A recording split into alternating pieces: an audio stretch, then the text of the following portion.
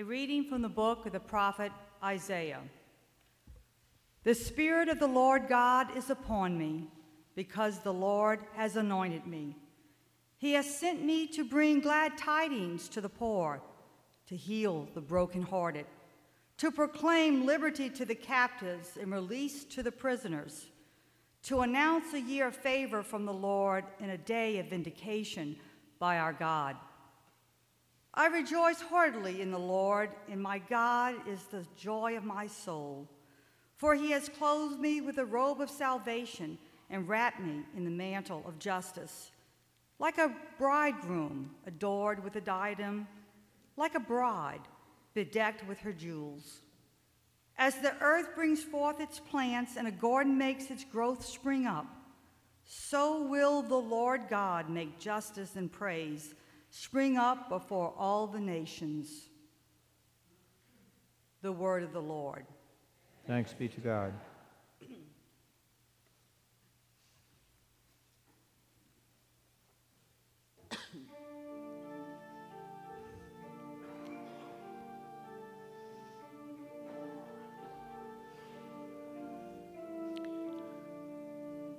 My soul rejoices in my God. My soul rejoices in my God. My soul rejoices in my God. My soul rejoices in my God. My soul proclaims the greatness of the Lord. My spirit rejoices in God my Savior, for he has looked upon his lowly servant. From this day all generations will call me blessed. My soul rejoices in my God. My soul rejoices in my God. The Almighty has done great things for me, and holy is his name. He has mercy on those who fear him in every generation. My soul rejoices in my God. My soul rejoices in my God. He has filled the hungry with good things, and the rich he has sent away empty. He has come to the help of his servant Israel, for he has remembered his promise of mercy. My soul rejoices in my God. My soul rejoices in my God. A reading from the first letter of St. Paul to the Thessalonians. Brothers and sisters, rejoice always. Pray without ceasing. In all circumstances, give thanks, for this is the will of God for you in Christ Jesus. Do not quench the spirit. Do not despise prophetic utterances. Test everything.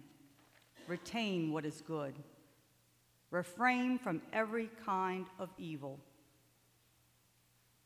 May the God of peace make you perfectly holy, and may you entirely, spirit, soul, and body, be preserved blameless for the coming of our Lord Jesus Christ.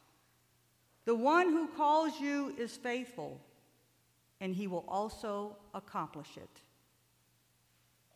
The word of the Lord. Thanks be to God.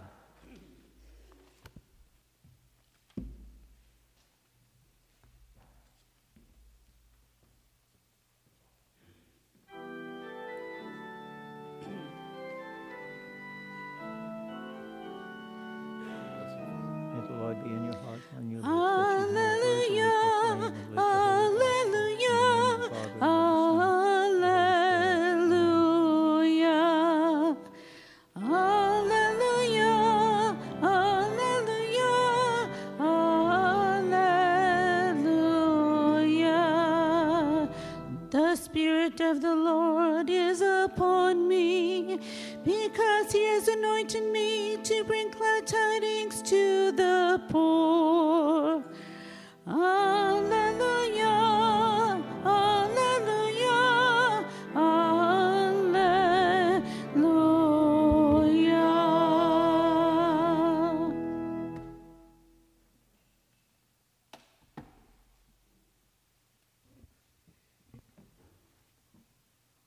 The Lord be with you. With your spirit. A reading from the Holy Gospel according to John. Glory to you, O Lord. A man named John was sent from God. He came for testimony, to testify to the light, so that all might believe through him. He was not the light, but came to testify to the light. And this is the testimony of John. When the Jews from Jerusalem sent priests and Levites to him to ask him, "Who are you?" he admitted, and did not deny it, but admitted, "I am not the Christ." So they asked him, "What are you then? Are you Elijah?" And he said, "I am not." "Are you the prophet?" He answered, "No." So they said to him, "Who are you, so we can give an answer to those who sent us? What do you have to say for yourself?" He said, "I am the voice of one crying out in the desert, 'Make straight the way of the Lord,' as Isaiah the prophet said." Some Pharisees were also sent. They asked him, "Why then do you baptize, if you are not the Christ, or Elijah, or the prophet?" John answered them, "I baptize with water, but there is one among you whom you do not recognize, the one who is coming after me, whose sandal strap I am not worthy to untie." This happened in Bethany across the Jordan, where John was baptizing. The Gospel of the Lord. Praise to you, Lord Jesus Christ.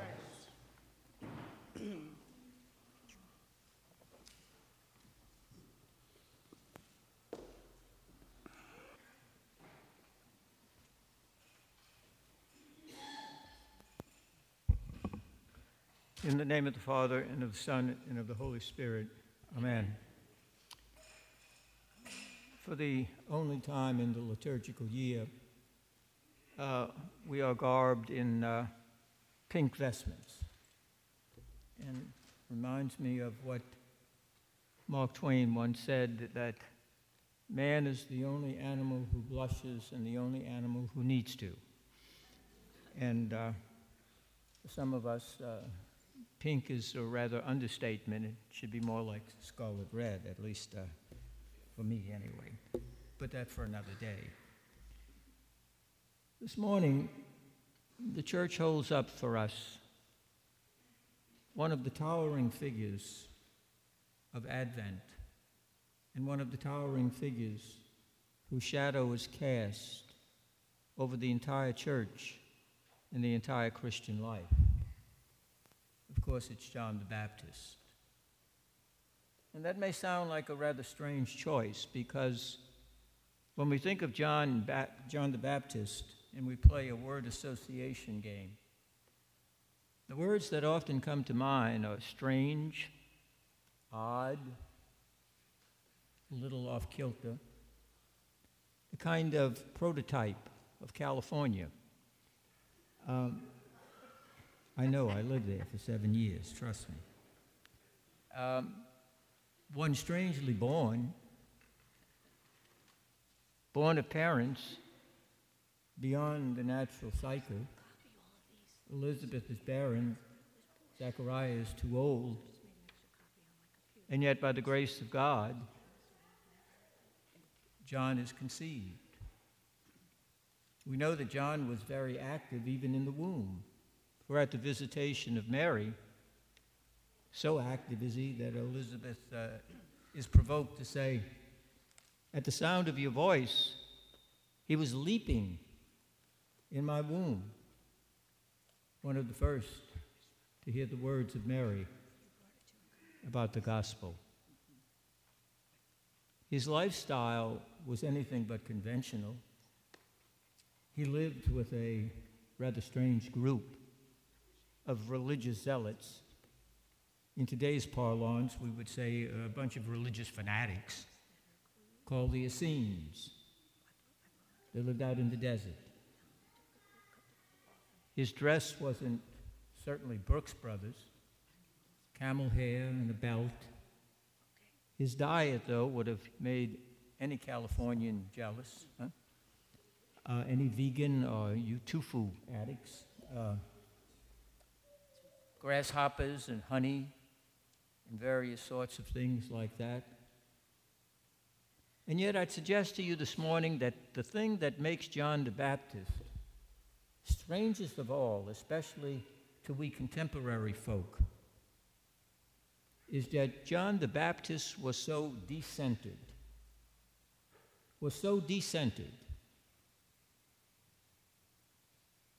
It was not himself, but his role was directed to another. And what is so strange about that, in our self-absorbed, narcissistic, selfie mania society, that sounds incredibly strange. Where people walk around even taking pictures of themselves. Think about that for a moment. You know, someone once asked me about selfies in Facebook, and I said, well, when it comes to my face, I have no option, so why would I inflict that on poor others who want to see this puss? I think not. But we live in this age of enormous self-absorption. And what makes John so strange is that John knew his place. John knew his place. And that's very important in the spiritual life as well as in everyday life. To know one's place so that you can bloom where God has planted you. So much discontent and so much unhappiness and restlessness is the result of wanting to bloom somewhere else rather than where you are. I'm going to bloom when I get the next promotion.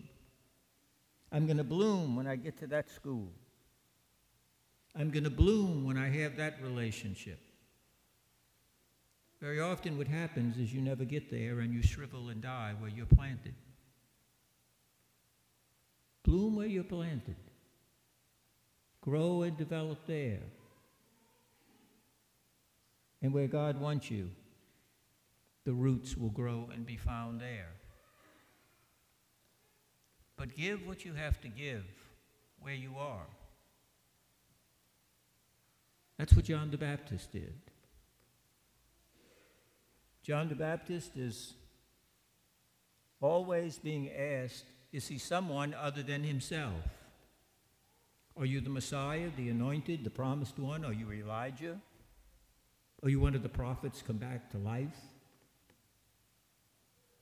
No. No, I am not. I'm a voice crying in the wilderness, prepare the way of the Lord.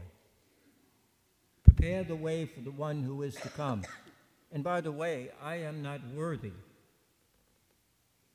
to even tie and untie his sandals.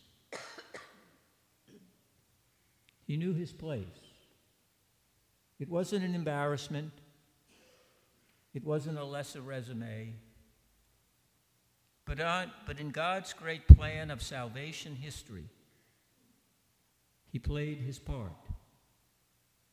And we are called to play our part. Now, this is a crucial lesson for ourselves and also for the church.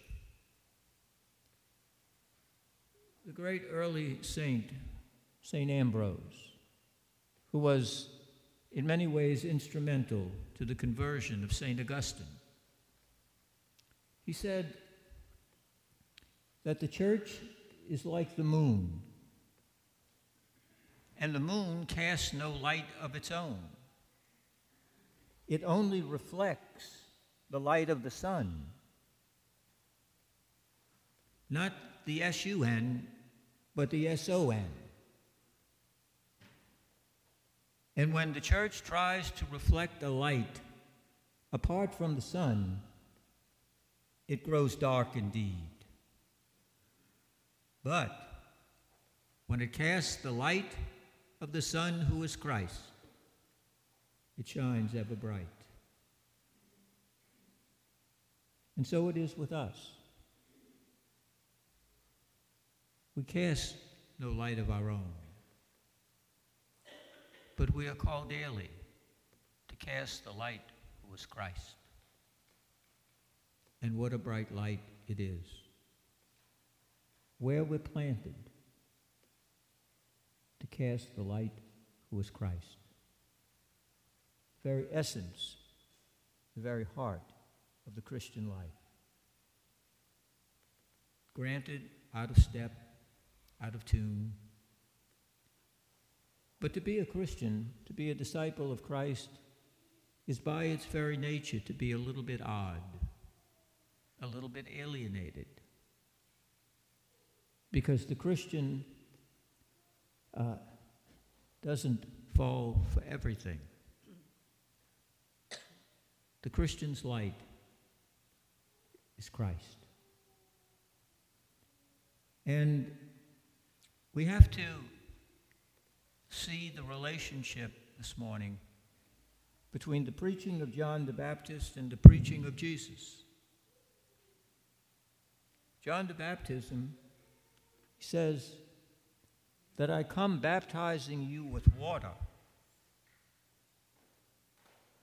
It's a provisional baptism. Is it important? Oh, yes. Yes.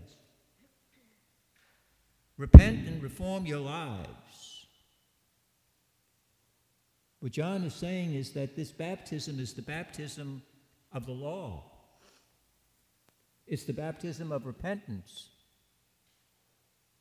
so that the kingdom of God may come. The central preaching of Jesus is repent and reform your lives, for the kingdom of God is at hand. In other words, for John, repent and reform so that you can bring about the kingdom. For Jesus, repent and reform, and because the kingdom is here, you can repent and reform. You can live a new way. Jesus is not a repudiation of John. He is its fulfillment. And Jesus says to each of us that you can come to me, all you who are labored and heavy burdened.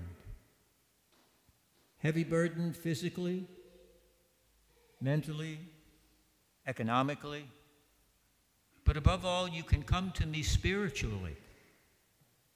You who are heavy laden with sin, you who are heavy laden with the past that you can't quite get over, a past that keeps playing over and over and over again like a bad tape in your mind. Come to me, for my yoke is easy, my burden light, and I will give you rest for your soul. For the heart and the arms of Jesus are wide. There are those who ask, is it too late to travel with the Holy Family to Bethlehem in this season? It is never too early and never too late. For all time is in God's hands. And for God, who is eternal, everything is now. It is never too late. If you have been late starting on the road to Bethlehem, please join the second and third line. If you are late to Bethlehem, remember right now the crib is empty. And there's always room for one more. There's room for me, there's room for you. For the crib is empty, and it waits to be filled. Not merely with the Christ child that will occupy it, but with each and every one of us. So at this moment, as you're sitting here, and we're still making our way to Bethlehem, if you have been late arrivals, if you think the crib is too crowded, it can't possibly fit you, Today is one of those grace moments in which you can join the journey and take your place in the crib, because the crib is empty and it waits for me and you. In God's time, which is always now. Now is the acceptable time. Now is the day of salvation. In this holy season of Advent, as these days wind down to a precious few, God waits as well. God keeps vigil.